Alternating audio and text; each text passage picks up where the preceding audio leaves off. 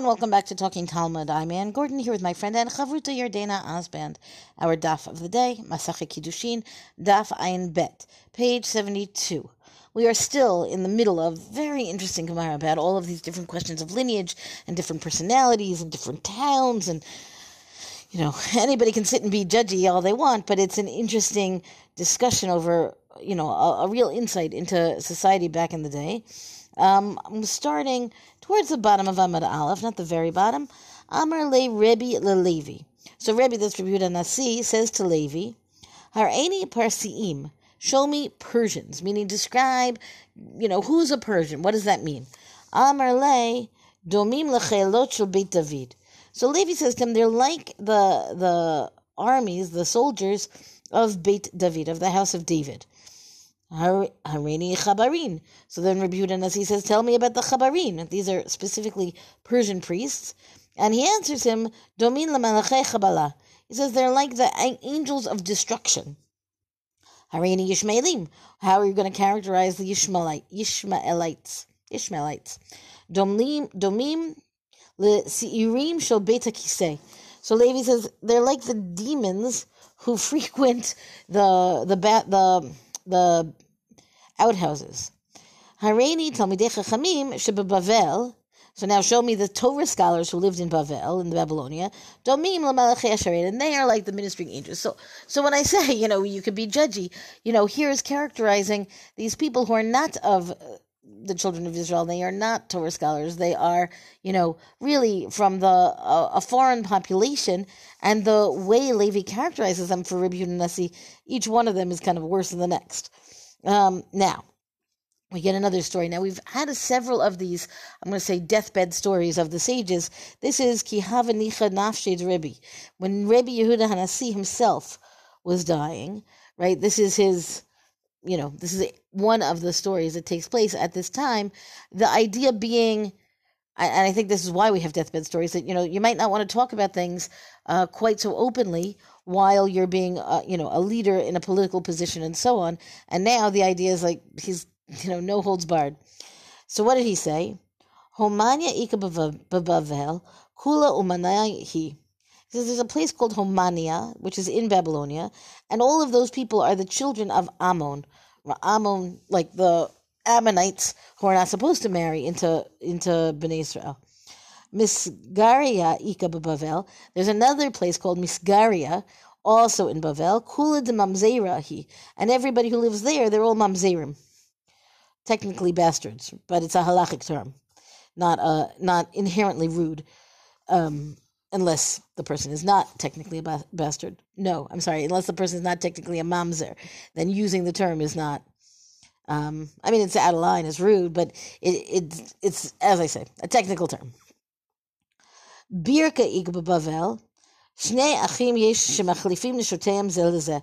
This is wife swapping. It says there's a place called Bereka in Bavel, in Babylonia, Birka, and the brothers there swap their wives. Birta Disatya Ikaba Bavel, another place called Birta Disatya, and what do they do there? Hayom Saru Me'achorei Makom. They turned away from God. What did they do? The Afke Pira Bakavre Bashabta. There was a ditch, and there were fish in the ditch, and it overflowed. And what did they do? They went to trap these fish on Shabbat because, oh my goodness, it's so plentiful. We can't miss the opportunity, except for that it's Shabbat, so you're not supposed to. Rabbi Achai, Rabbi Yoshia, Ve'ishta Mud. And then Rabbi Achai, the son of Rabbi Yoshia, excommunicated them. And then they all, they stopped believing. They became heretics or apostates. Akra de Agma Ika Bavel. There's another place called Akra de Agma in Babylonia, and Ada Bar Ahava Yeshba, and the man Ada Bar Ahava is there in that place. Yom Yoshev B'Cheko Shel Avraham, and he today, meaning presumably now, on that same day, is sitting, it says, in the lap of Avraham, meaning the implication is that he had his Brit Milah, circumcision, that same day. Hayom Nolad Rav Yehudah b'Bavel. And he says, on that day, Rav Yehudah was born in Babylon.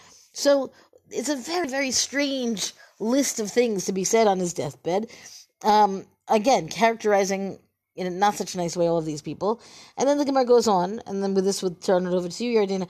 The Amar Mar Kishemet Rabbi Akiva, another deathbed story. What did he say? Nolad Rebbe, Kishemet Rebbe, Nolad Rabbi Yehudah. The point being that at the time that Rabbi Akiva was dying, that's when Rabbi Yehudah HaNasi was born. At the time that Rabbi Yehudah HaNasi was dying, that's when Rabbi Yehudah was born. Meaning there's always going to be some leadership up and coming. I mean, obviously it takes a little while till you can grow into your strength there, but the idea is that the situation of the Jewish people, there's always going to be a leader on his way. And then, Kishemet Rav Yehudah, when Rav Yehudah was dying, and here we have generations of Amoraim, Nolad Rava. That's when Rava was born. Kishemet Rava, when Rava was dying, Nolad Rav Ashi, and that's when Rav Ashi was born. We know that Rav Ashi is really the end of the time period of the Amoraim. The claim is, right, that a tzaddik, a righteous person, does not die, does not pass from this world without his heir in righteousness, already being in place. Which is a verse from Ecclesiastes, from Kohelet, that says the sun rises and the sun sets, and there's, as I say, there's always the right person in place given time. Okay, I'm going to stop there. Yardina, over to you.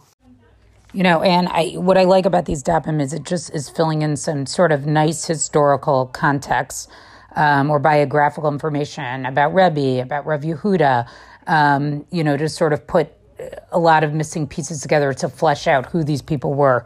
I'm going to move on to something on the bottom of Amud Bet. And again, this relates back to, the Mishnah that we saw in 69b, which talked about how Ezra sort of took all the impure people, right, the mixed people genealogically from Babel and brought them to Eretz Yisrael with him. And the idea is that, and from that Babel, if somebody's from Babel, we know that they sort of have pure lineage. So the Gemara wants to say something here and says, Amar Rav Yehudah Amar Shmuel, Zo Divrei Rabbi Meir. That Mishnah is the opinion of Rabbi Meir, and that makes sense because we usually say a stam Mishnah, meaning a Mishnah that doesn't have an author, is Rabbi Meir. And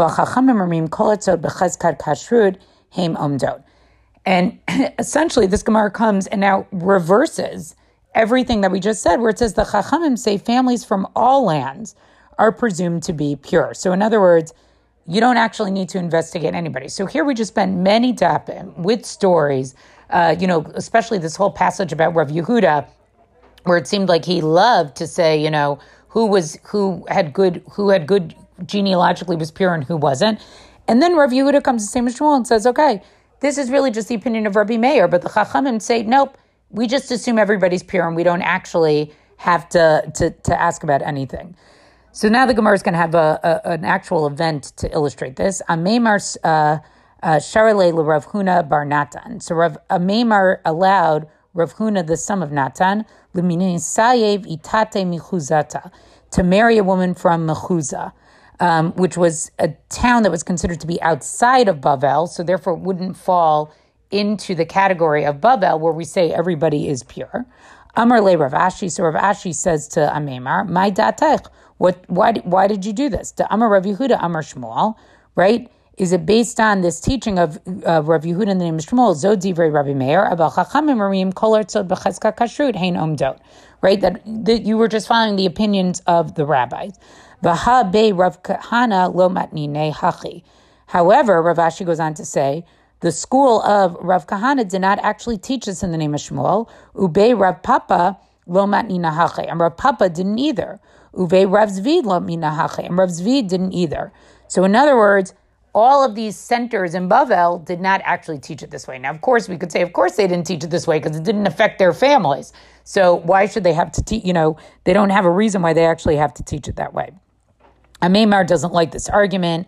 Afilu hachi lo kibla minana, right? Ameimar doesn't accept this argument from Rav Ashi. Mishum deshmaile mirav zvid de naharda, because he heard otherwise from Rav Zvid of Naharda. In other words, Ameimar says, no, I heard that this from Rav Zvid, and that actually Shmuel did say that the Chachamim say we just assume everybody is pure.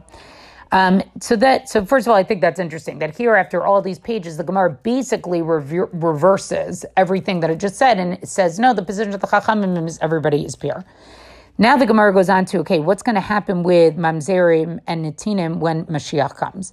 Tanu Rabbanan, right? So we have a brisa here, mamzireo netine tehorim la'atid lavo, right? That the mamzerim and the netinim will be considered to be pure when Mashiach comes. Divrei Rabbi Yossi, that's what Rabbi Yossi says. Rabbi Meir ain't Torim, but Rabbi Meir says no. So we see what camp Rabbi Meir is clearly in. Rabbi Meir is in the, making people tamei camp. Amar lo Rabbi Yossi. Rabbi Yossi says to Rabbi Meir, V'alo kavar namar, wasn't it already said? And he quotes a pasuk here, and this is a pasuk from Yechezkel, chapter 36, verse 25. The whole pasuk says as follows. V'zarakti aleichem mayim toharim, utaharta mikol tumuatechem, umikol gigulechem ataheretchem. Right, God is saying, I'll cast pure water on you, and I'll throw pure water on you, and you'll be purified from all your impurities and from all your defilements. I will purify you. So the idea being is that, okay, in the future, in the times of Yemot HaMashiach, right, in the days of the Messiah, everybody's going to be considered pure. Amar lo Rabbi Meir. Rabbi Meir says, Kishehu Omer, right, when it says this, Mikol tumotechem, mikol gigulechem, from your impurities and from your defilements, v'lo min hamamzeru. But that doesn't mean from being a mamzer. Amar lo Rabbi Yossi. So Rabbi Yossi says back, Kishehu omer ataheretchem. When it says ataheretchem, I will purify you, right at the end of that pasuk, have omer af min hamamzeru. That includes even the mamzeru. Now, interestingly, the Gemara is actually going to challenge Rabbi Yossi's view, not Rabbi Meir, even though I think for many of us we'd like Rabbi Meir's view a little better. Rabbi Yossi's view a little better. Bishlama Rabbi Meir, according to Rabbi Meir, Hainu dichtiv v'yashev mamzer ba'ashdod. It says in a pasuk in Zechariah chapter 9, verse 6, that when Mashiach comes, right, it says, and a mamzer will will live in Ashdod, meaning mamzerim will be separated out. Elul Rabbi Yossi, right, who says that the mamzerim are going to become tahor. My v'yashev mamzer ba'ashdod. How would he explain this pasuk?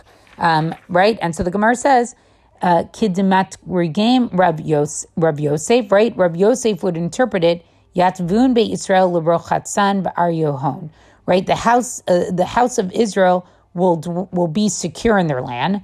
Tahave damuba lenuchra'in, where they were once treated like strangers. So according to Rabbi Yosef, the term mamzer isn't a mamzer like a halachic mamzer, okay? But the mamzer here is meant to be like a nation that was sort of taken out of their land, and they were rejected like a mamzer, right? So Ashdod was considered to not always be a safe place, right? It's in the lands of the Plishtim. It's not always considered to be a safe place. And so in the future, it will be considered a safe place for those who were thrown out. And then the Gemara finally tells us, okay, what's the actual law? Amar Rabbi Yehudah, Amar Shmuel, halachic Rabbi Yossi. And again, even though we saw before that Rabbi Yehudah seemed to be very strict about these things, he says in the end, no, the halacha is going to follow Rabbi Yossi, right? That all the mamzerim are going to become tahor. And then it says, Amar Rav Yosef, I lavta Amar Rav Yehudah Amar Shmuel. If Rav Yehudah had not said this in the name of Shmuel, halachic Rabbi Yossi, that the halacha was like Rabbi Yossi, Havi ate Eliyahu. Eliyahu would come, mapik mine tsarvane korein, and remove us hordes of people in neck shackles. In other words, what he's trying to say is that even if Rav Yehudah hadn't said the halacha in the name of Shmuel was like Rabbi Yossi, still this is what Eliyahu HaNavi would have come to do. This is still how it would have ended. And so I think here what's interesting is that, the Gemara at first seems to sort of, support or really discuss this idea that there are Tameh families, Tahor families, and how does this work? And then, we see here at the end of this daf, there's really almost like a total reverse of that position to basically say, no, the Chachamim say, we just assume everybody's pure, and in the future, even mamzerim are going to be brought into the Jewish people. Well, that's our daf discussion for the day. Rank us, review us on all major podcasts. Thank you to Rabbanit Michelle Farber for hosting us on the Hadron website. Let us know what you thought about this daf on our Talking Talmud Facebook page, and until tomorrow, go and learn.